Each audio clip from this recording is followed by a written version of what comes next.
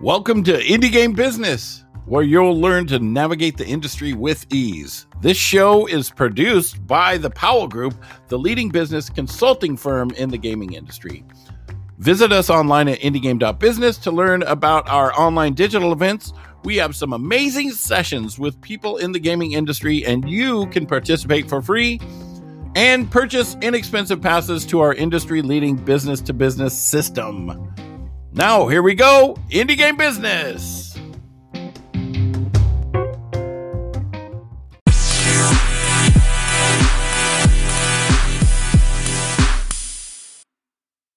What's up, everybody? My name is Indy, and the gentleman right over here, right next to me, that is Mr. Jay Powell from Powell Group Consulting, and this is a super special episode of Indie Game Business. Today we got Joe Lieberman, and he is from Antlion, and he's an industry veteran, and we are talking about the constantly evolving game business scene and how you can adapt to it. Hopefully. Yeah. And Dan and I are trying to remember how to do this because we've it's been a while since we had a live podcast. So, but yes, anyway, we are here. Joe, welcome to the show. I have to admit, Joe asked me a year ago if we could get him on the show, and 2 years ago, the Discord message got fallen between the cracks, and he's like, "Hey, you never responded to this," and I was like, "Oh shit, you're right." So anyway, after a long overdue, Joe, tell us how you got into the industry initially, and walk us through your career up to this point. Okay, boy. So I was a sophomore at University of Florida, go Gators, and I wanted to work in video games like most college kids did. And the problem with that was I was failing Calculus 2. And so my life as a software engineer was quickly fading. But then I ran into somebody in the game industry who was at that point the senior producer at Star Wars Galaxies, if anybody remembers that game.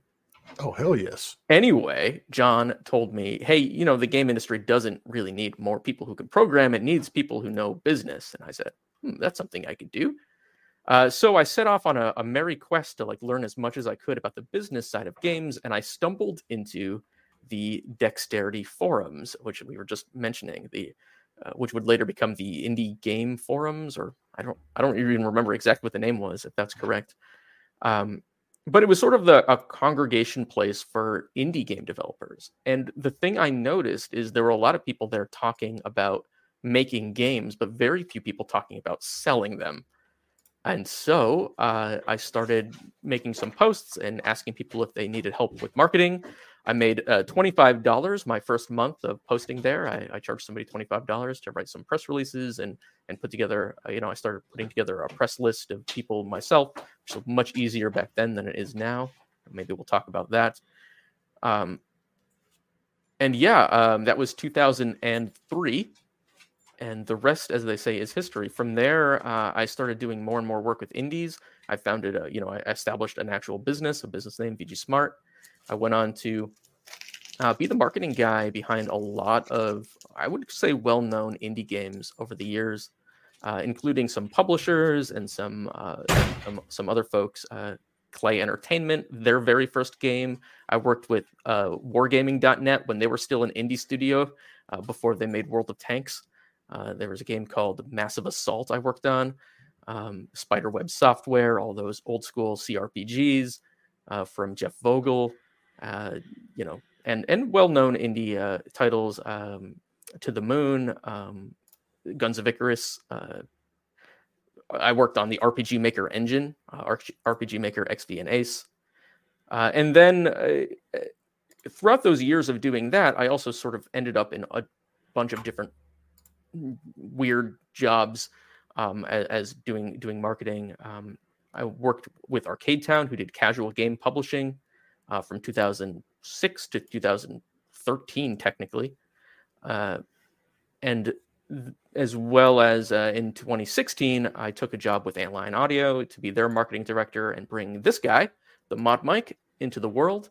As you're hearing it now, it's a microphone you can attach to any pair of headphones, so you can turn these nice R70Xs into the ultimate gaming headset. And I stumbled into that job because I wanted a product like that, couldn't find one, and then accidentally stumbled into a job posting for Antlion Audio looking for somebody to do marketing because they were having trouble finding their audience. And I would say I've been greatly successful in bringing the mod mic to the world since 2016. So that's the brief career trajectory. There's always a brief career trajectory. So I actually have ties to Star Wars Galaxies as well. When I was in college before Star Wars Galaxies, Raph he had a MUD called Legend MUD, and I played that damn game like religiously. Kouser, right, Raph? Yes. And I actually ran into him at a Casual Connect many years later. And I told him, I was like, hey, look, we haven't met yet, but we haven't met in person. But way back in the day, I played Legend MUD. It's one of the reasons I got into the industry. And he got all excited. He's like, do you remember your character? And I'm like, good God, Raph, I'm doing good to remember what I had for breakfast yesterday morning. Don't remotely ask me what character I ran back in the day on that thing. So you've covered a good bit.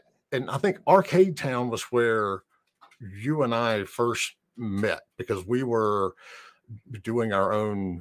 I think at that point we had transferred the agency into a publishing arm, and that was one of the distribution points that we had was, Arcade Town. And that's one of the things that I always, at least that time period is one of the things that I always look at when, people start ranting and raving about Steam's 30%, is the fact that, back then you had companies like Big Fish that were taking 80%. And right. It was absolutely. We even knew somebody who was taking, they were taking 86%, 84%. Holy shit. Right. A developer got 16% of the revenue. But it's also important to look at the context of that, right? So one of the clients I had in the past, Amaranth Games, they made the games Avion and several others, a couple hidden object games. We took, it's essentially a completely separate audience in the indie game scene, right? It was at that time, at least. So we took like somebody who was selling on Steam and they were making some money, or actually maybe not even on Steam, maybe it was direct still at that time. It doesn't matter. But they were selling, their RPG, and we took it to Big Fish Games and reached a completely new audience that we hadn't before. And Amanda won't mind. We did over 3 million in gross sales on Steam, on Big Fish alone. With the RPG made an RPG Maker. It was absolutely a case of, they talk in the movie industry now about, all these movies are made with China in mind because China's such a big market. And if you miss out on China, you're basically screwed. Big Fish was China, but they were in Seattle. It's like, if you were doing a game for this audience and you didn't get a good launch on Big Fish, you were screwed. Now, if you even got a mediocre launch, I mean, you could take a $50,000 hidden object game and make millions off of it just because of the reach that they had. But there were, I think we had 20 different sites that we would, publish on. And even to this day, aside from mobile, those games still don't do well on Steam. I'm pretty sure Big Fish is still around, but they're a distant shadow of what they were. Yeah, it's funny to think back to the insane parties they'd throw because they were just swimming in money. Like, it was, I mean, for all my clients getting their, 6-figure checks from them, which is nothing to sneeze at. Big Fish was getting 7-8-figure checks, right? Yes. Like, absolutely. So, I mean, it's one of those things that, we've seen that kind of cycle. Everybody was doing direct and retail. And then, Steam came along and, some of the digital distribution stuff. And then everybody went to that. And now a lot of those digital distribution network, just pages and stores and everything have absolutely congealed back into one, and with iOS. And we're seeing that cycle go all over again because go ahead. And the dog is looking at me like she wants to go outside. I'm going to set this up and then I'm going to let you roll with it. You were talking right before we went live about the what'd you call it, the dexterous era, when everybody was making all the publishers were making their own launchers and things like that. Go into that for a second while I let the dog out. And yeah, you go let the dog out. I'll take care of this, the community. All right. Well, so what I was talking about actually was at the very beginning when I started, not the beginning of the game industry by any leap, was what I like to call the dexterity era for indie games, which was when everyone had their own sort of, every developer had their own website, and that's how you made money, is you sold your game directly, oftentimes with a physical CD. Like somebody would buy a product, you would literally burn the CD at home for a lot of the smaller indies, and pack it up yourself and mail it, and that's the way we did business. You know, the big win for me on the marketing side is getting an indie game onto the PC Gamer CD, which is still a thing then, and PC Gamer was still a thing then.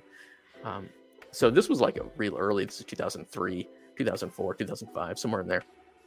And Dexterity was the name of the forum that every indie game developer used. So what Jay and I were just talking about, though, is really that there's these cycles of basically large amounts of money that come into the indie game world. And this has nothing to do with the big publishers and the way that big publishers make money. It's all about, single man studios. How do you make money as a single man studio? How do you make money as a 5-man studio? That was the tiniest of tiny golden ages, right? The plus side was that you could make $20 on any game, regardless of how big or small it was. And some of these games could fit on a floppy disk, right? And you'd still sell it for $20, and everybody did. That was a brief glimmer of a golden age.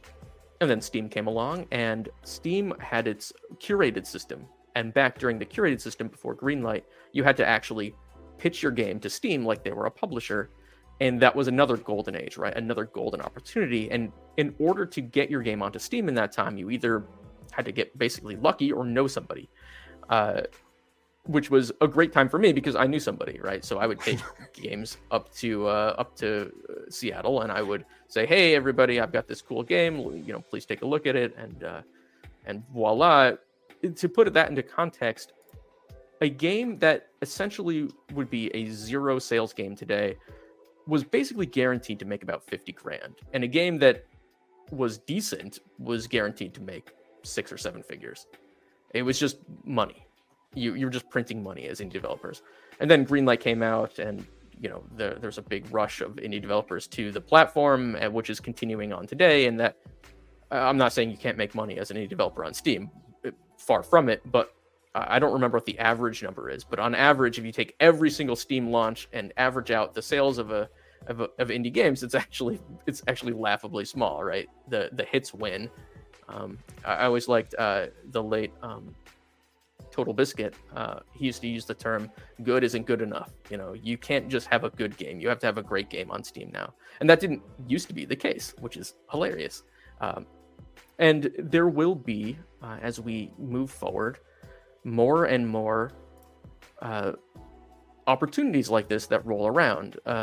We just sort of passed one, which was when it was Unreal and Microsoft and Google Stadia were all just bidding like crazy to buy up rights, even temporary rights, 6 months rights, to indie games for their platform. I'm not going to name names, but I know multiple developers who were cut 6-figure checks for their games before they launched, and all they had to do was give exclusivity for half a year, and then they were free to sell it on other platforms. For a medium to large size studio, that is an okay deal, but for a small studio, that's bonkers. Like you didn't even finish the product practically, and you're already in the black. And there will be, as you go forward, that well may have dried up quite a bit now, but as we go forward, there's going to be another opportunity, and your goal as indie developers is to keep your eyes open for those moments and really capitalize on them. See them for what they are and capitalize. And sometimes they happen real fast. Sometimes they don't, though. I think Steam, when it launched, kind of took everybody by surprise on how successful it was. Maybe not. Maybe somebody out there was more clever than I was.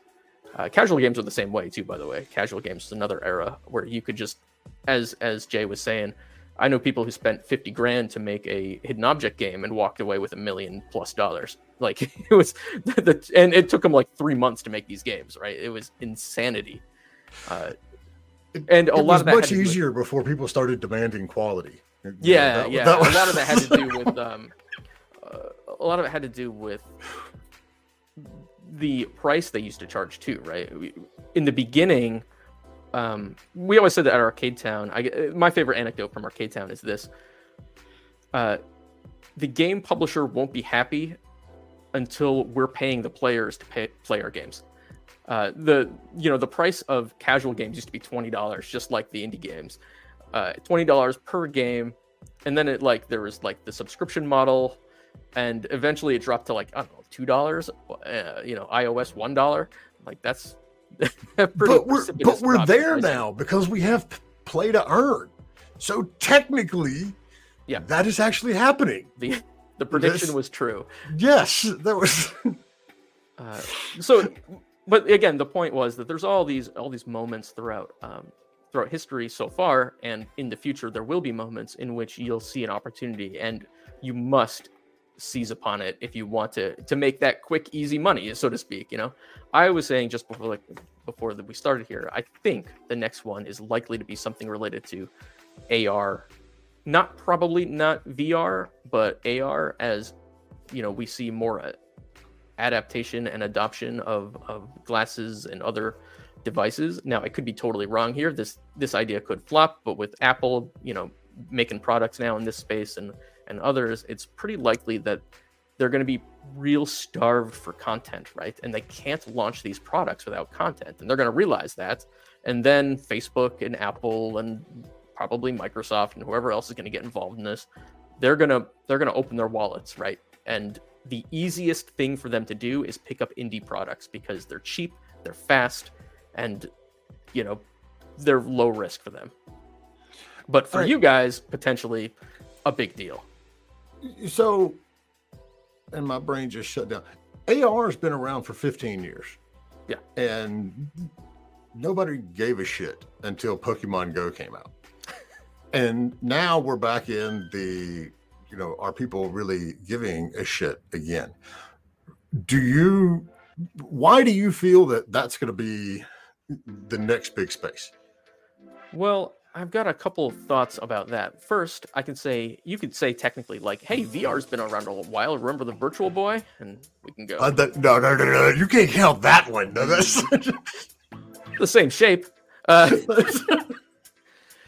My point is that, just because the technology's been around a while doesn't mean the world was ready for it or the technology was ready for the world. And I think that's the big difference between AR now and AR then. Even Pokemon Go it's not really AR. Not really. What we're talking about is the ability to really dig deep. And some of it is pretty big brothery, but the ability to have your glasses tell you the guy you're looking at when you're at an event, right? So let's say we're at PAX West and I walk up to Jay and I'm like, shit, who is this guy? And my glasses will be like, hey, that's Jay Powell. Those kinds of useful things. And it's not hard, right? It's not hard to imagine, right? You get a facial recognition going and blam, it'll say that's who this is. And you don't have to have that awkward, hey, you, good to see you again. How have you been? But I'm really good at that awkward part because I never remember anybody. If it's not for name tags at conferences, 9 times out of 10, I'm screwed. Yeah, but now you don't have to awkwardly stare at somebody's chest, oftentimes a woman's chest, in order to figure out what their name is and then get a slap in the face. So yes, there are advantages as well. Definitely the bad side of that. Sometimes a man's chest can get a slap in the face too. Equal opportunity. So the next question I had was, do you think that that golden age for streaming exclusivity is really at an end? Because I think we're going to continue to see it for a little bit. No, I don't think it's at an end. In the same way, I don't think Steam is at an end, right? Like, just because the golden age is drying up or has dried up doesn't mean that the opportunity is lost, right? It's the easy opportunity that's lost. I don't know the exact number of titles that Unreal threw money at, but it was a lot, and that number is decreasing year over year now, right? They're cutting that program back, and same for Microsoft, right? When one starts cutting back, the other can start cutting back. So the opportunities are decreasing. Google has definitely cut back on Stadia, but I mean that was I think a lot of us I know I was raising eyebrows about that when they announced it at GDC that year. That was half cocked coming out of the gate. And, everybody was worried that, Google's not going to stand by this because they have a track record of like dropping stuff. And then sure as hell, that's what happened. But, then you've got to ask yourself, did that happen naturally because that's what Google has a tendency to do? Or did that happen because people assumed that was going to happen? They didn't support it. And then sure as shit, it made itself. But yeah, I mean, you're right. There are less of those companies going out there and, doing this thing. But I think there's still very much, especially now that Netflix has actually come in and we have the Netflix of games, which is literally Netflix. What a shock. Between that and, Xbox Game Pass, Sony's finally, decided to do something similar. GeForce Now, there's plenty of these things that are still out there, but that's one of the things that we always, have to talk to developers about. It's like they don't just randomly happen. I mean, sure, if your game goes completely viral this week on Steam Next Fest, somebody from Microsoft may reach out to you. But you have to go out and be looking for this stuff and be talking to people about it. Or hire somebody who knows somebody. Maybe a Jay out there, maybe the future version of me, me in the past. This is a thing that I would help a lot of my clients with. So find somebody. It's a lot easier than making the contacts yourself, I'll say that. But if you're at those events, if we ever get back to real life events, that's where these deals happen. That's where the magic is. And that's the real value of going to PAX or GDC or E3. It's not the publicity you're going to get from your game. Maybe you will, maybe you won't, get that publicity that you need. But it's the people you meet. It's the networking. Yeah. My favorite, most recently, just before the end of times, I was at PAX East, and I had a great long chat, and it was on the verge of making an awesome deal with somebody from Microsoft. Unfortunately, that person from Microsoft was the person in charge of Mixer. Ooh. And they had no idea that they were about to be canned, like, as far as I know. Like, it just blindsided basically everybody at Mixer that Microsoft killed that project. At least, again, that's how I understood it. But yeah, they were like super excited to work with Antlion Audio, and we're like, we're talking about doing all kinds of things, and then, but that's the point, is you never know who you're going to meet, and you have to get yourself out there and meet those people, and that's what, like Hamilton says, be in the room where it happens. All right, and so Jim on Facebook just brought up a really good point. Talking about Oculus's funding for projects on their platform. They'll hook you up with hardware and things like that. That is one of the areas that has grown in the last 5 years, and even more so over the last 2 years with the pandemic and the fact that we couldn't go to all these conferences. Is there are a lot more of the untraditional funding sources that are going out there. You've got mega grants, there are multiple grants out there for especially minorities and people who are underrepresented. And next week, I think I'm one of the final bosses, one of the judges for the AT&T Unlock thing, and we're going to be giving a women-led team in the US $100,000 for their project, which is, I was stressed last year when we gave somebody $50,000, and now they're going to up and double it, and we're doing it more.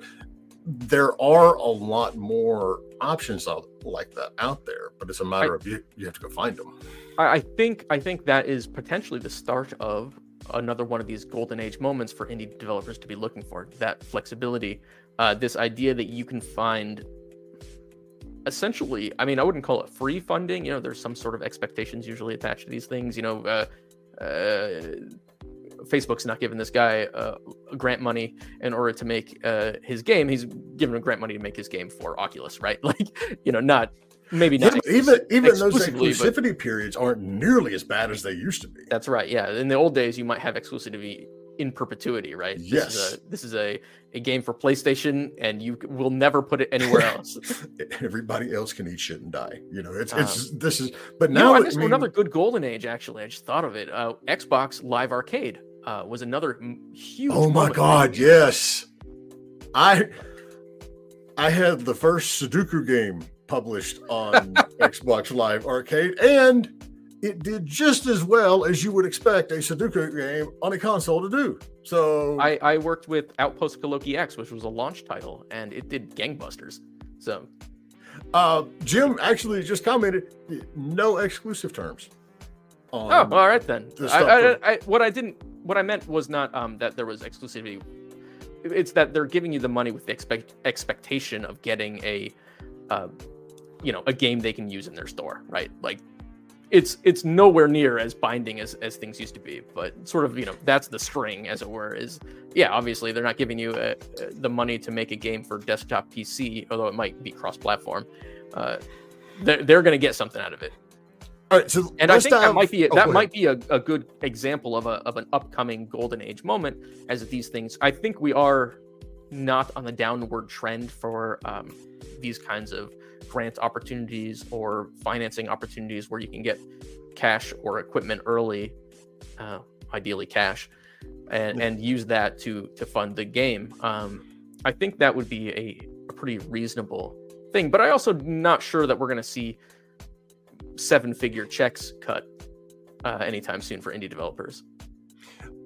Well, it's like it's always been. You know, there's not going to be until somebody, you know, shows them a game and, you know, Facebook or whoever it is just goes, oh my God, we have to have this and it's going to be huge.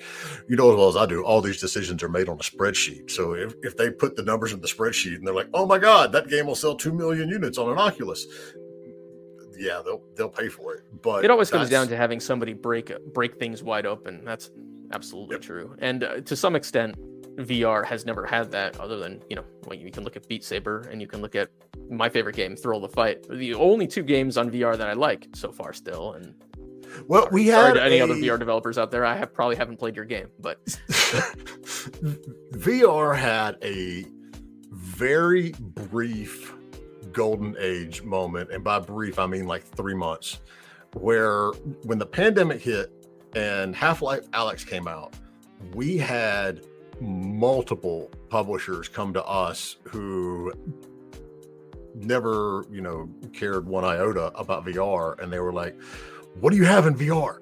And at the time we only had like 1 game, and I was like, I can find you more, and we did. But by the time we found new titles, the interest was already gone. I mean, it was literally a very brief, for a period of 3 or 4 months right at the beginning of the pandemic, publishers were chunking a ton of money into VR, and then it just kind of, you know, died off. VR finds itself in a pretty strange place, and as far as like gaming history goes of platforms, I would say it's pretty unique, in fact, in that usually a platform either fails immediately, as we saw with, I don't know, Google Glass or any number of other things, various consoles throughout the years, or it succeeds. Very rarely do we find one in the position of like intermediate failure. And that's where VR is right now. It's not, for a game developer, it's not a successful platform, right? There's a handful of successful games, but you know, people keep making content for it because they believe in the idea of the platform, that there's going to be something there someday. So all word of mouth, and we see that on, you know, on VR, because we get questions in the Discord quite frequently. It's like, so I've got a VR game, you know, what do I do? And I agree with you. Generally, when we see a fad die out or it's on its last legs, developers stop making games for it. They go to something else. We haven't seen that with VR. Developers are still churning out games. It's just there aren't a lot of publishers looking to support it. So developers are on their own to do a lot of the marketing. And as a result, like Jim said, a lot of the marketing for these things comes out of word of mouth, So it's it's like, we don't want it to die.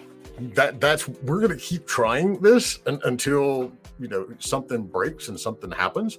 And I would love to say that, one of the Oculus's, headsets is going to be that watershed moment, but not until they get rid of that mandatory Facebook integration. That's exactly the part that my problem with it is bulk, comfort, ease of use. It's all Facebook integration, whatever. Like, the platforms have been forcing us onto their platforms since the dawn of platforms. I'm not concerned about that. I mean, I don't like it, but that doesn't, as a business, it doesn't bother me. No, my problem is the usability of a VR headset, even the Quest 2, which is honestly the best so far as like just put it on and go. We still got a ways to go with it. But yeah, I think as developers, we really believe in it, right?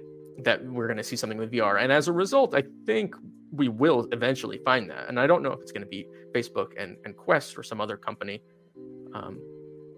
Valve or somebody else entirely, that gets us there. But it's just got to get slimmer. It's just going to get easier. And that's why at the start, I was talking about AR as an alternative, right? Where if we start seeing real money come into AR hardware, we will see money flow into AR developers. And it may be the same thing that we saw in the past, where we have a flash in the pan moment of just, there's money now and tomorrow there's no money. Or it could be like the VR or maybe even Steam experience, where we see year after year just sort of steady incremental growth. It's impossible to say, but as developers, to ignore it would be at your own peril.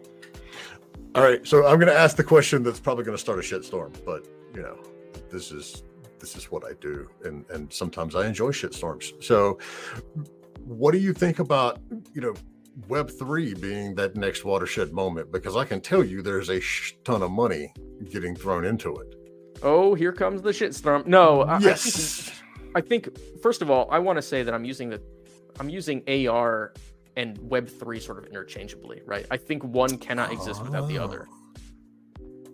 See, I wasn't aware of that. I thought you were still talking about just normal AR. No, I'm not talking about like holding your phone up and. Well, that's what AR means to me. No, my friend. We're talking about integrated web content in the real world it's got to be through some sort of optical input, though. So usually people think about glasses. I mean, in theory, someday maybe contacts or similar things. Who knows? Oh yeah, why not, right? Well, because I got tired of wearing contacts. Yeah, me too. I don't really want to go back to that. I got too old, and yeah. I don't care. I don't care anymore if I'm more beautiful without my glasses. It's more comfortable to wear glasses. No, we're older. We have the gray hair and the glasses. That means we're smarter, Joe. That's right. Yeah. See, yeah, that's my story. So, what I'm saying is, yeah, this is the future money pit or money pile, depending on how you want to look at it. Is this idea of integrating Web3 into our lives, right? Which is, again, very dystopic in a lot of people's minds, and very much could be in reality. But who cares if you can make a cool AR game where you can make a couple $1 million and walk away? So, let the dystopia come for those developers who have no conscience or soul.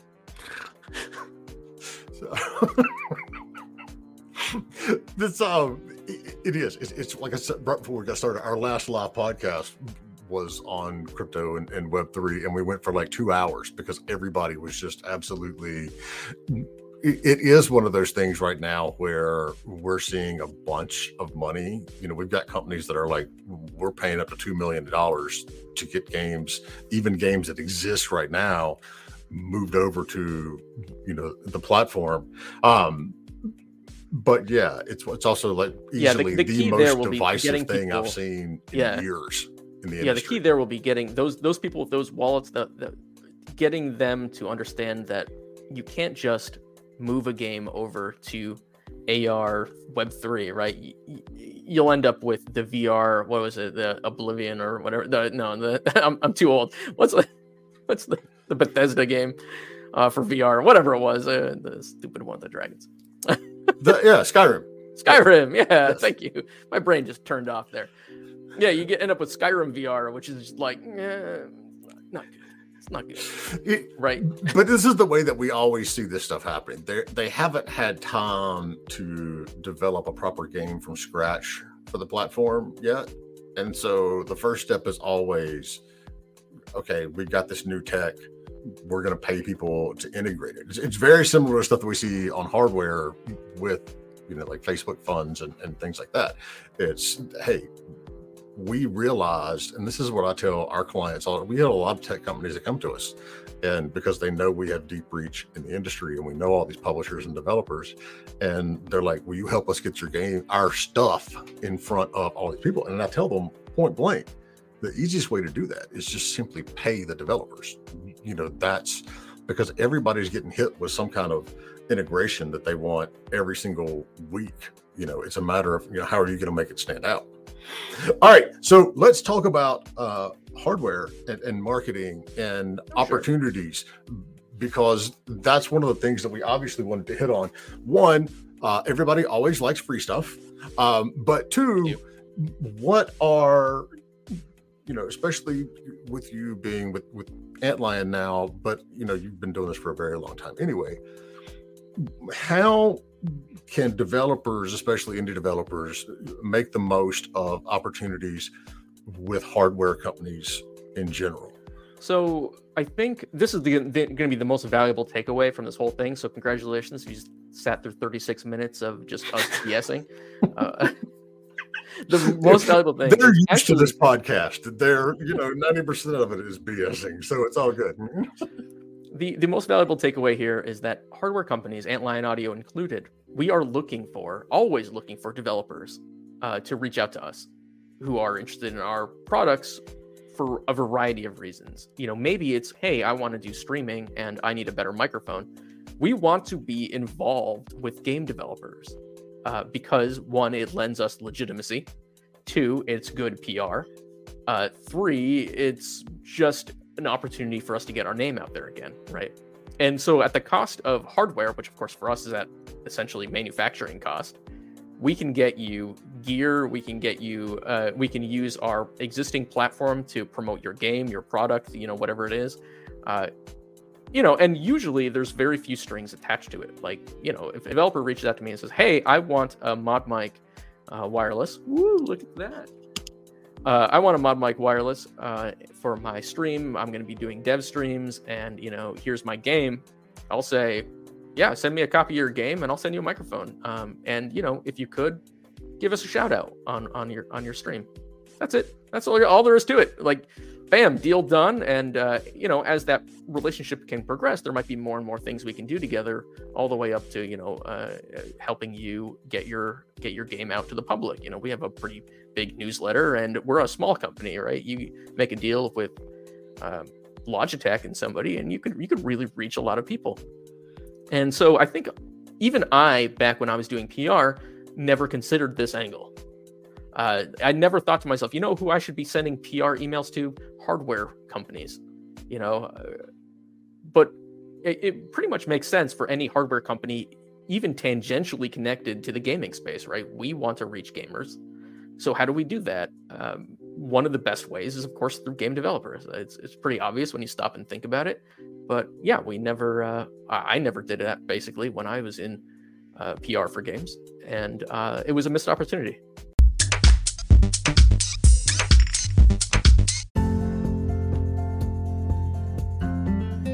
Are you looking for a publisher for your game?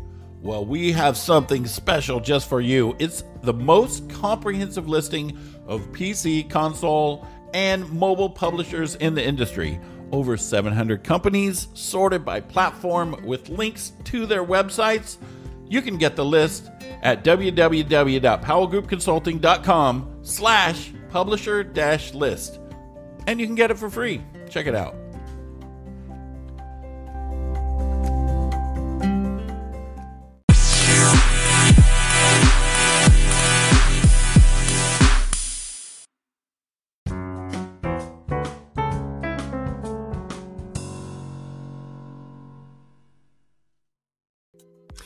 I remember one of the very first E3s I went to, which was actually in Atlanta, to say how old I am.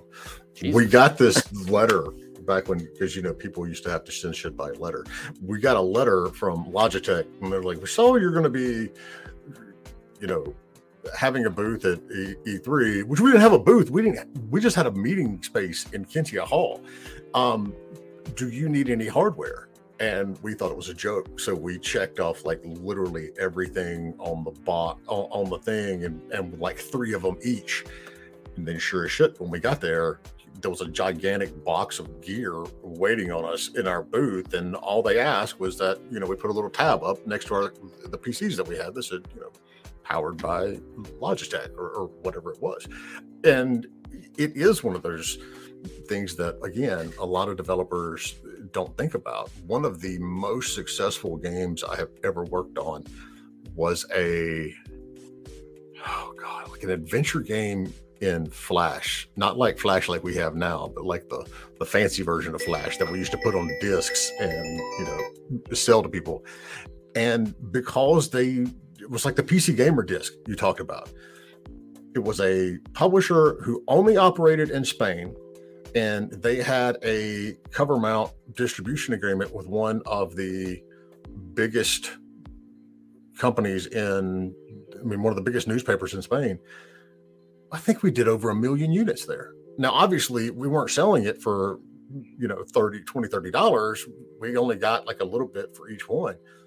But we moved a load of units, and it's because, of these hardware or OEM or cover mount or whatever you want to say, opportunities that are out there that a lot of developers don't think about in terms of this is a way that we can, raise a little bit more money and augment what we're doing. I had a similar experience at E3. I was there for Battle Over Britain 2, and we also just had a meeting room. And I realized after we set up that we didn't have a joystick. So I just walked over to SciTech and I was like, can I get a joystick for our demos? And they're like, please take it. Make people use our product, because we got, tons of press rolling through there. And yeah, obviously they want people touching their product. It just didn't occur. Like I walked up all nervous thinking like I was going to have to talk them into it. It was like, you feel like that mooch that's like, I'm just here for free shit. That's the only reason I'm here. It's like, no, we actually kind of need one. I think that's also a really common, especially when you're not in the marketing realm for a long time. If you're new to it, you feel really nervous asking people for things, you and I, Jay, have long past that point, but you might you get over that at some point. Yes. Asking people for stuff makes people nervous, and as indie developers who have not spent 20 years doing PR work, know that's normal. Know that's a normal reaction when you're new to this, and get over it. Just ask people for shit. One of the first things that I tell anybody when I'm giving presentations or just talking about business in general is the worst they can say is no. Whether you're sending them your game to look at, or you're asking for hardware, or you're talking to a streamer, the worst they can say is no. And 9 times out of 10 in today's world, they're just going to ghost you anyway. So you don't even have to hear the word no. I'm actually happy when somebody says no to me, because it means that I know they read the email at least. Yeah. Or they at least opened it. A lot of them, they don't necessarily always read it. I'll take a hard no over a. Well, I'll send this person another email next week. Yeah. All right, so Callie Jumio, and God, I probably crucified that name, but we're going to go with it anyway, has a good point. A lot of these opportunities are hard to get. So let's talk about making things like this more accessible. Obviously you're here, everybody, Joe's on the Discord, you can go and ping him and ask him for mics and cameras and that poster behind him of the Dalek and whatever else that I'm not sending. I got that. I was in London. I had to go all the way to London for that poster. we can't get there now, so you can't have that yet. But how as an indie dev, how do you find these opportunities? That's a great question. You know, and to some degree, I don't know the answer because, again, as I just said, when I was doing PR, I never thought of it. I only thought of it after I joined the hardware world and started looking at it from the opposite angle. But I would say Discord is actually a good place to start. So pretty much every company has a Discord, and there you can find usually a community manager, and that community manager will have to kick it up the chain to the next person, et cetera, et cetera. If you're real lucky, or real clever, you can find certain places like Indie Game Business or like the Build a PC Reddit Discord. I've got a couple on my list here. I'm just sort of scrolling through them while I'm talking. Places where you can actually see a list of people on the right hand side there that show like, hey, this is an industry person for this company. Aha! Then you say, that is the guy I will send a message to and ask, you know, hey, I'm this guy, this developer with this game, and I need this piece of hardware, and I'd like to talk about doing some co-marketing opportunities. And they'll, you know, they may or may not be the right person, but generally speaking, they'll be professional enough to kick it up. That's right. Yes, if you're smart, you're in Indie Game Business. If they're not there, they're probably not worth talking to. I wouldn't say that. There's tons of places that I did notice that we're almost at 4,000 people in the Discord now, and I was just like, oh my god. All right, so I will add to that. There is a way to go and do this. It requires a lot of, as we like to say, grunt work. You know, getting well, we don't really get dirty in this industry. You know, you're not out in the mud digging for something. I have no calluses. Yes, exactly. As my 10-year-old says, Dad, I don't know why you're tired from work. All you do is push buttons all day. It's like, yes, that's exactly what I do all day. It takes a little bit of research, but going and you know, the Discord route, and I still say Discord is like one of the most underutilized business tools that we have in the industry right now because of, you know, basically the access that you can get to so many different people. But it's a matter of going and, you know, you can start on Twitter, you can start on Google, research and find all of these companies that do hardware, and there are a lot of them, and some of them are owned by others, so it gets a little confusing here and there, but that's exactly, you know, what we started doing, you know, years ago. Another thing is go on Twitch and YouTube and look. Twitch is very easy because everybody has that panel underneath their stream that says, here are all my sponsors. If they're sponsoring that person, they're sponsoring other people. So, you know, that's another good place to go and find, especially like hardware sponsors and things like that. Two additional notes to that. What's that? Two additional notes to that. One, LinkedIn. You missed LinkedIn of all things. I know, but I get a little tired of constantly harping about LinkedIn when everybody looks at me. And well, goes, all right. Well, I'll harp it for you. Two, not only do you know they're sponsored, but it's not so unusual to reach out to the content creator, especially if they're smaller, and ask them for an introduction to the person you need to talk to. Like, content creators will help game developers, and they'll, you know, they don't ask anything for it. You know, they're mostly nice people. So if you run into somebody, they've got, I don't know, whatever, 100, 200 concurrent people and are sponsored by Antlion Audio, and you send them a message, hey, you know, I'm a developer of this game, and I was hoping, one, you could review my game, but two, could you give me an intro to the guy at Antlion Audio? They'll be like, sure. Like, it's that simple. You know, it's a networking, you know, on the base scale. And it is grunt work, though. It is a lot of legwork. It is going to a lot of web pages and opening a lot of tabs and sending a lot of messages. So that is the life of doing PR for games, and it's only gotten worse as we've progressed through the years, right? In the old days, we had like 6, 7 really important people to talk to. Like, that was it. Like, now, you know, when I'm doing a PR campaign for something, I am sending tens of thousands of individual emails. You know, if a streamer has 25 people, it's just for software more than hardware. The streamer's got 25 people watching their stream. I want them playing my game. You know, like, hardware, I have to go a little higher because it actually costs me something to send them the product. But Junie's calling me out because she and I had the conversation the other day about, you know, how difficult it is to find sponsors for, you know, IGB and all this stuff. And it's not, it is the grunt work. And we do have that list of companies that we know are possible, but it's also having the time to do it. And that's the biggest problem over here right now. It's like, IGB is like an offshoot of, it was actually literally it's not my what pays hobby. the bills. And the Inline Audio IGB sponsorship is not gonna bring home the bacon. Well, I mean, but even so, I mean, there are things that, and yes, you and I are going to talk after the show about all of this, but for IGB, there's obviously the exposure route. We want to let more developers know what we're doing. But to be blunt, this has grown beyond anything that I had imagined, and we need to actually hire people. And so that's where the sponsors come in. And it is absolutely just it's a lot of work to go out and find them. Speaking of which, Antlion Audio, we're hiring marketing staff. I haven't made the job posting yet, so if you want to get in before anybody else, drop me a DM if you've got a couple years experience doing marketing, PR. We need you.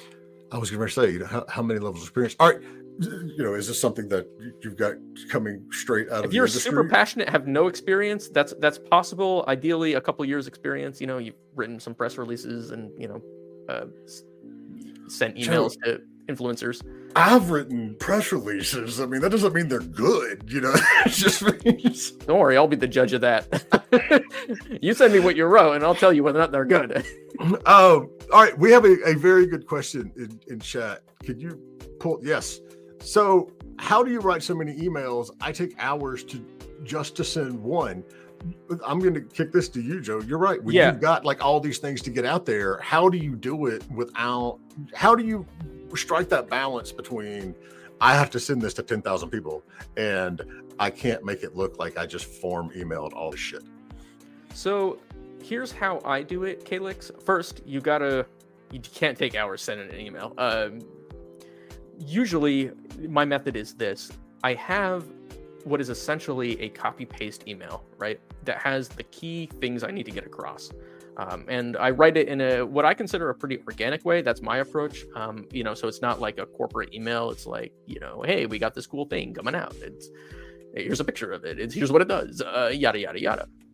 Then at the very top of that, I write about 3 or 4 sentences specifically to somebody and I hit send.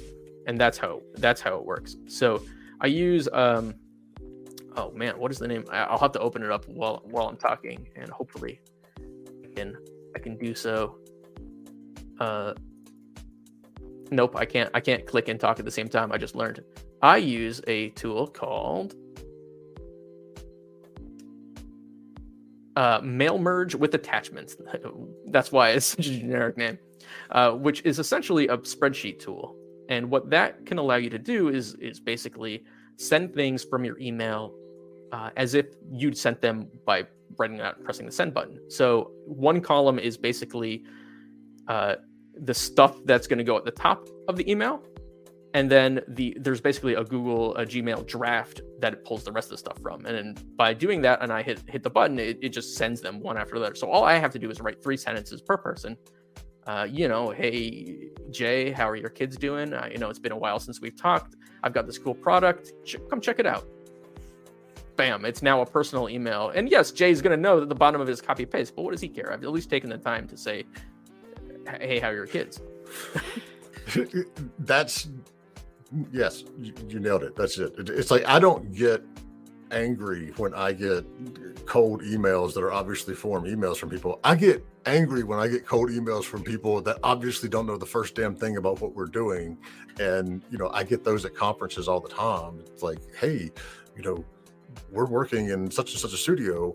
What sort of outsourcing 3D art assets do you need? And I'm like, We're a consulting firm. We don't need any 3D art assets. But yeah, I get a lot of, hey, I love your headphones. We don't make headphones. We make attachments. That's a big strike right there. Yes.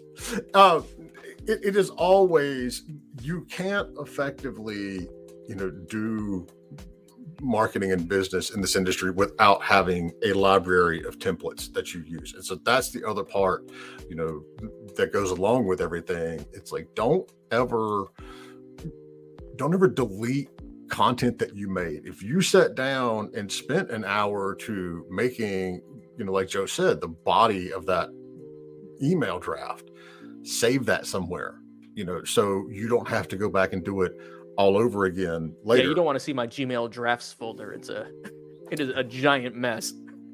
Ours are all stored on our CRM. There's a whole section for like email. You're way more organized than me.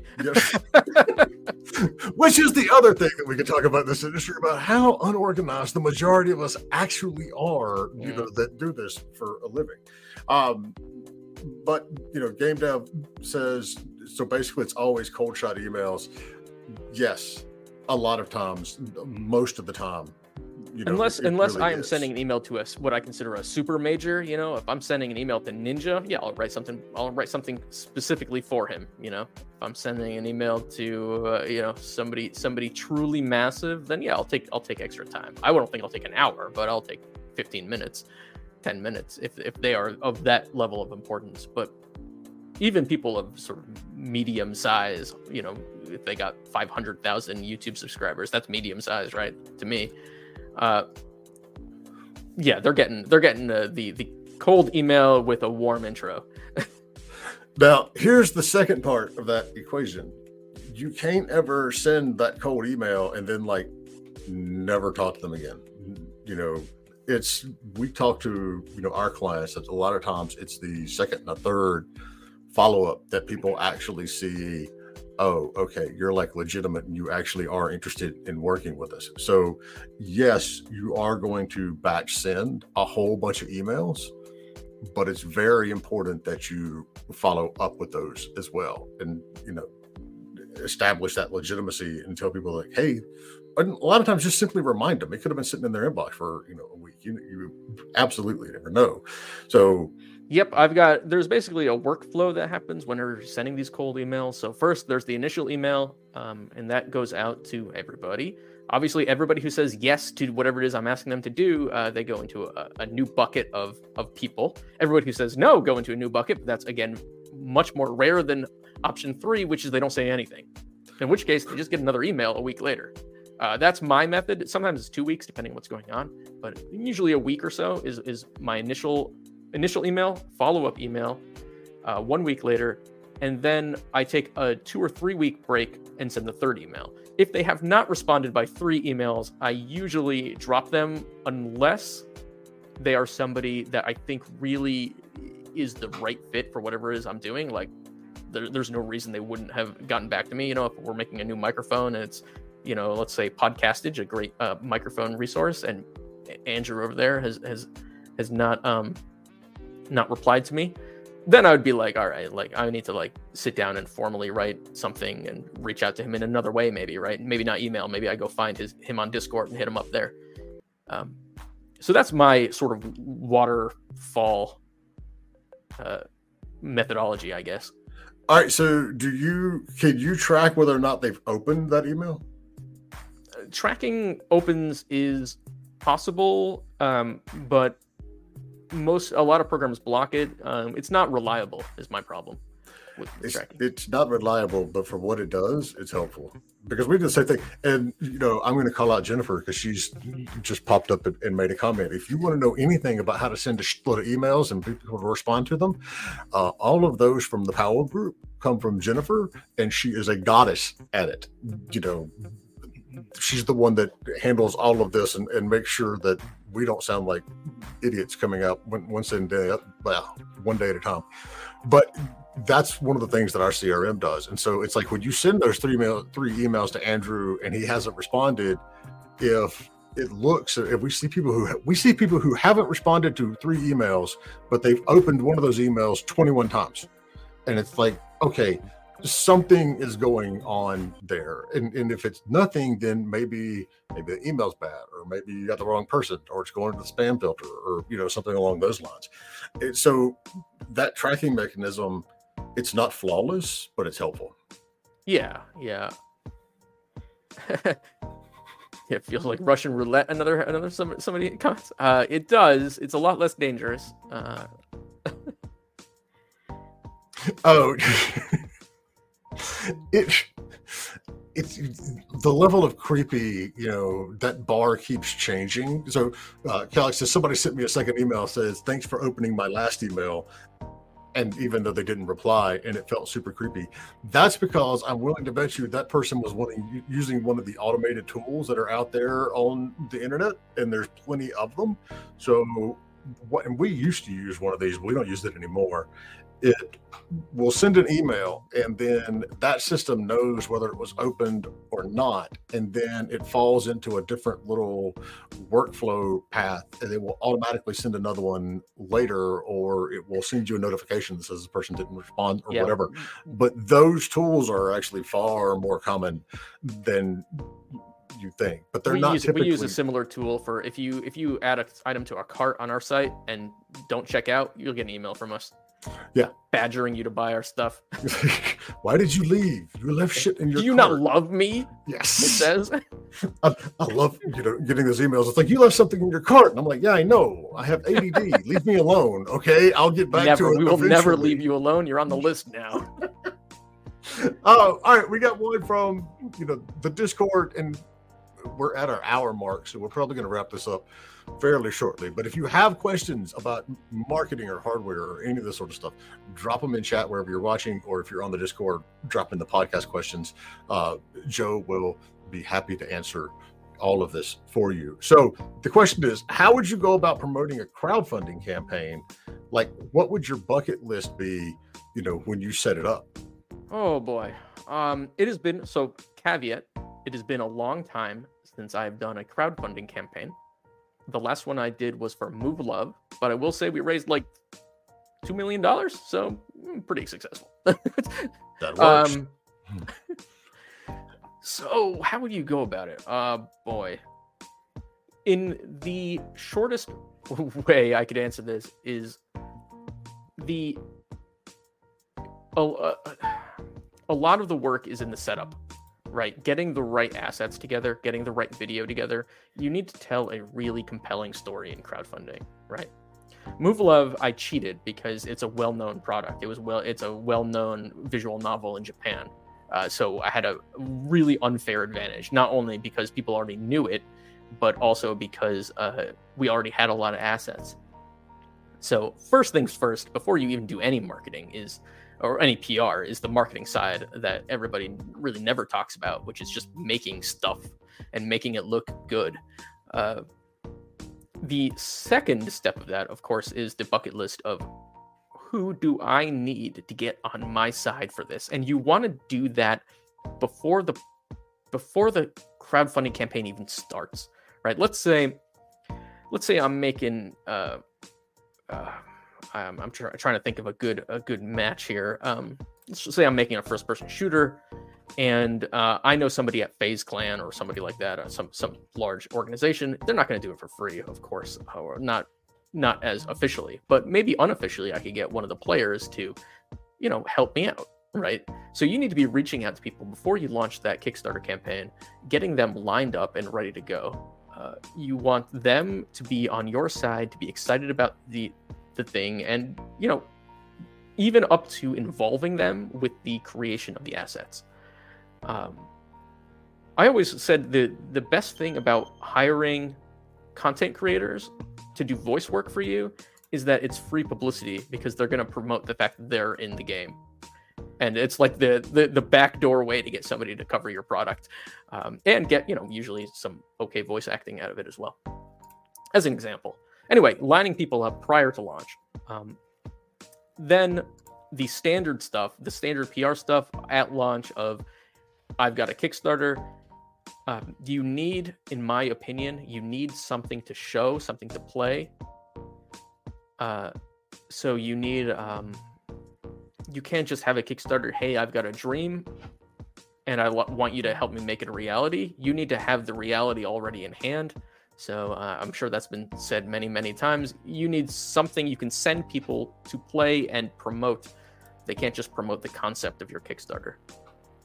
After that, I don't know. You just take a bath in money, I suppose.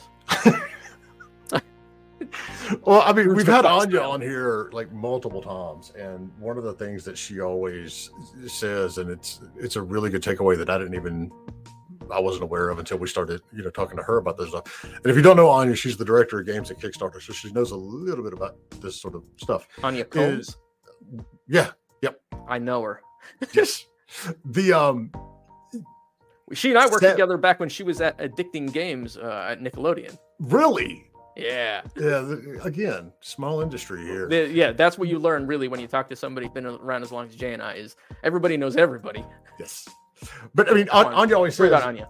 It comes 70 to 80% of the revenue from your Kickstarter comes from the community that you already have. So you have to go into that Kickstarter realizing you're not going to find a bunch of money that way. You've got to build that community from the ground up. That's the first part. If you don't have that community ready and that community behind you when you go live, you're not going to get nearly as much as a reception as you think you might. All right. So next question from Lee over on YouTube. How do you feel about selling NFTs to raise development funds? I don't have a strong opinion about it. If you can, like, if I assume we're talking about selling sort of part of the game, assets in the game, or similar, maybe even rights to the game in part or in whole. If you can find somebody willing to throw down money for such a thing, and you're okay with what you're giving away, I don't have a problem with it. My only general gripe about NFTs in general is, first, they're entirely built on trust. Most things are. We trust that Steam won't go away tomorrow and remove my library of games. Similarly, NFTs, you trust that people will continue to believe that NFT is the thing it points to, right? So if it's a web URL pointing to an image, that web URL won't change, and that the image, that NFT has value. And so one, you have to accept that. I'm not an NFT expert, by the way, but two, I'm on the fence about the environmental impact of NFTs. So I'm always like a little concerned about like people not understanding that. So I just want to throw that out there, that NFTs are very energy intensive to create, sell, and transact with. So as long as you're okay with that, and or the transaction is of value enough to offset that, then I don't have a problem with it. Kind of a non-answer. It's way early on all of this stuff. That's the reality of it. All right. So from Berry Zoo, what makes you want to donate to a crowdfunded product? What makes me want to donate to a crowdfunded project? Almost nothing, because I believe I'm against like early access games, let alone like crowdfunded games. Personally, like, don't get me wrong, I'll sell your crowdfunded game, I'll sell your early access game to the moon. But personally, I like the concept of paying for something and getting it, not paying for the idea that something might someday exist. That aside, I think what makes most people want to donate is very much a knee-jerk passion response, right? You get it's all about hype, is what makes people want to donate. You need to build real excitement over a product, or whether that's physical or digital. It has to promise the moon, and whether it delivers the moon is essentially unimportant. It has to promise something that will really get people excited. And it doesn't have to be like, you don't have to be like, I'm promising the first full dive virtual reality headset, right? You don't have to promise the moon in that regard. You have to promise like, this is going to be a game with community that you will love, right? Like the kind of community that 20 years you'll have some guy on a podcast talking about a MUD he played, like that level of, of commitment, and you have to deliver it in a way that people will believe it. Right. And I think that's what makes people want to pay money, essentially. This is where Joe and I can get on like our old person, get off my lawn scenario. It's every time a game comes out and A, the servers don't work at launch, or B, something goes haywire with what they pre-ordered. I'm sitting here at my, staring at my phone or looking at my PC going, why the fuck are you still pre-ordering games? It's like that. Yes, it made sense years and years ago. And I actually pre-ordered 2 copies of Diablo 2 back in the day because I didn't know which one I was going to get first. And I damn sure wanted to have it on day one. That's a little bit of what's happened, to Kickstarter for me. It's like, I don't sign on to nearly as many of them as I used to, because I'm just like, look, if it's good, it's going to make it to market. It'll get done and I can get it then. But early access is, to me, a whole nother brilliant thing that Steam and the community has done in general. Think about how much effort we used to have to put into getting on the beta. And it's like, if you wanted to be in the beta for a Diablo or a World of Warcraft or for whatever game that was coming out, you had to know somebody. And trust me, all of us behind the scenes were calling in those favors at different companies. It's like, yo, get me in the, beta for this. I want to play this. And it went from that to, I don't know if it was Steam themselves or some developer going, wait a minute. What if we just charged people to get into our betas and made money while we were doing it? And I'm like, okay, see, that's absolutely, brilliant. And I do see the value of early access, and I do, get in on early access games, but it's also because there's always something, there that I can look at and I can play and I can watch it evolve. Now, granted, what normally happens is I get in on the early access and then I play it for a little bit. And then I'm like, I really want to play this when it's done. And then I don't touch it again until it goes, full live and that sort of stuff. But yes. See, I have the opposite problem. I'm not saying I never buy early access games, for the record, I do. But my problem is I buy a game in early access, I play it a bunch, and then I stop playing it. It launches and I don't come back to it because I feel like I've already done everything I want to do in the game. Maybe there's tons of stuff I missed, but I've already burned myself out on it. You should adopt my model. That's what I do. I bought Baldur's Gate. I played it for a little bit, and then I was like, I have shit in there, and I'm getting a little crash-tastic over here. I'm gonna just wait for it to come out. I did it with Subnautica too, and I played the hell out of that game. And then it got to launch, and I was like, I've already seen the vast majority of this stuff. But then I went and played it again. I'll probably come back to Baldur's Gate 3, but I'm not certain of that even. What I don't like is when you get like an early access game and it's awesome, and then they keep working on it, and then it starts to suck. Yeah, it was like, well, that's because you didn't give enough feedback then. That's called feature creep. No, it's like, leave the game as it is. Quit putting stuff in it. Quit doing this. Quit changing it. Quit making it better. My favorite, and this is my favorite game of the pandemic was Blaseball. Mm-hmm. And that was the whole plot of Blaseball. I don't know if you guys followed Blaseball at all, or anybody. I didn't play it, but I know what it is. Yes. The concept was that they're telling a story that adding more stuff does not make a game better. That was the meta story that was really being told. And they did it live, so that by the end of Blaseball, you had people who'd been in the game the entire time. They had no idea what was going on. Like, they couldn't follow the game anymore because it had become so bloated and complex. And then, the whole world ended. Right. That's how it ended. That's how they ended the game. And shit. They're going to bring it back, supposedly. Mm-hmm. Yeah, I think honestly, it was the singular most brilliant game concept I've ever seen in my entire career. Really? Yeah. There's nothing that's ever been like it. Blaseball. And may never be something like it, where you have a game that is telling a story about game development secretly, like without anybody else realizing it for months. I didn't realize that that's what they were doing. I just thought it was an absolute off the wall random.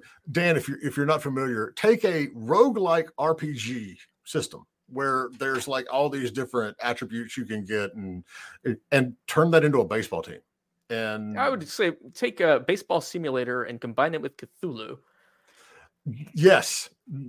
but with all of the prefixes and suffixes of like a Diablo, so there's all completely broken mechanics that you can get in there, and yeah, it was. But I honestly I did not realize that So yeah, the way it worked is every week they would add a new feature to the game, so to speak, right? And they called they had different eras, but every week there was something new they would add to the game, and every week something new would add complexity to the game until it reached this sort of breaking point.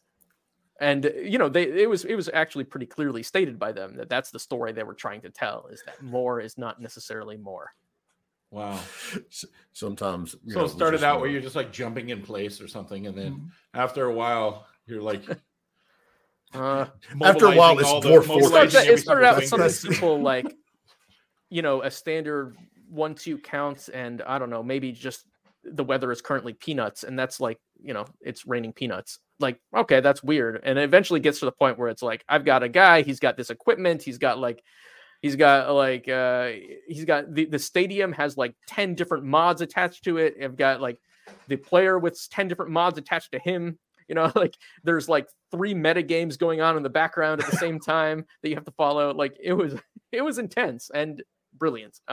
So my hat's off to so what about once you play the update, you can't go backwards, right? And play it. You can't. No, you can't. It was all done in real time. That's awesome. But I mean, and players love the game too. It has an actual band. Like, fans of the Seattle Garages created a garage band, a live garage band that they have an album out on Spotify if you want to find it. What the shit? Yeah, you really missed a whole cultural revolution during the pandemic. I mean, I was trapped inside for a long time, so. And this is how far things can go off the rails when everybody's stuck at home with nothing to do for 2 years. It's completely randomness that's out there. But all right, Joe, thank you so much. I am so freaking sorry it took you forever to get on this thing, but that's my world. 2-year wait, well worth it. Oh. Let's not wait another 2 years. Right. No. Now you're one of us, and one of you. One of us. I'll get you promoted on the Discord to guest of the show and all that fancy stuff that we do. All right, so everybody out there, remember in 2 weeks, oh God, my brain is going to die. The next Indie Game Business Session event is coming up. We've already got a fantastic group of speakers. We're still solidifying some of those speakers as well. It's completely free to come on and listen to the speakers and even interact, ask questions, because a lot of the stuff that we're going to do is panel AMAs. We do ask that you get a ticket, even though it's free, simply because that's how we'll send you the slide decks and stuff that everybody, will have. And that's always everybody's question in the middle of a presentation. It's like, can we get the slide deck? Yes, you can. Dan actually emails everybody that got a nice little Dropbox folder that has all that stuff in it. And if you do want to do meetings, I mean, we've got tons of publishers coming. We've got lots of developers. There's over 40 some projects already in the showcase. It's a $50 ticket. And if you use the code friend of IGB, you'll get 20% off of that. And tell nobody. Yeah. And the other big secret is if you're a developer and you've got a demo and you need a publisher and you can't afford a $50 ticket, message me and I'll give you one, because this is the way. This is what we do. This is the way. This is the way. Yes. This is the way.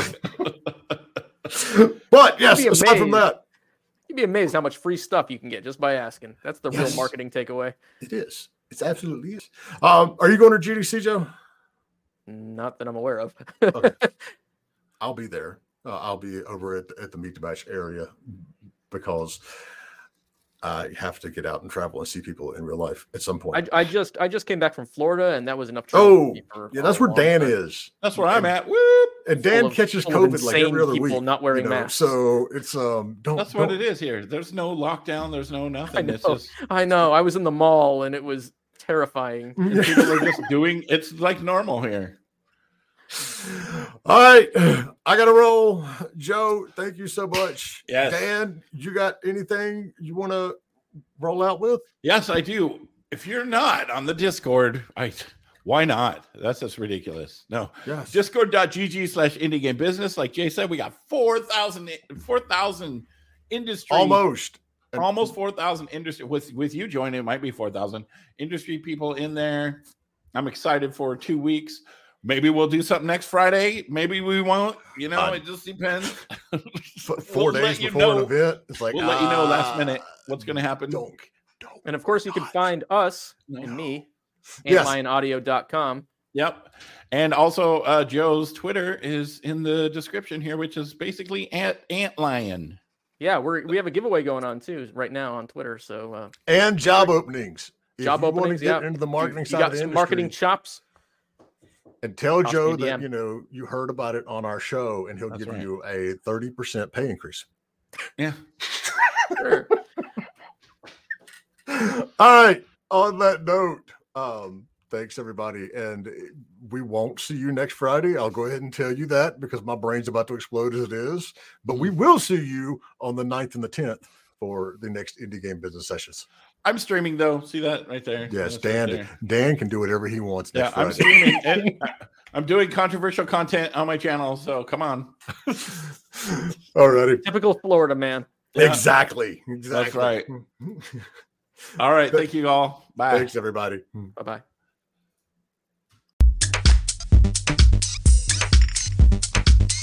Thanks for listening to Indie Game Business. You can learn more about the show and our online business networking events at indiegame.business.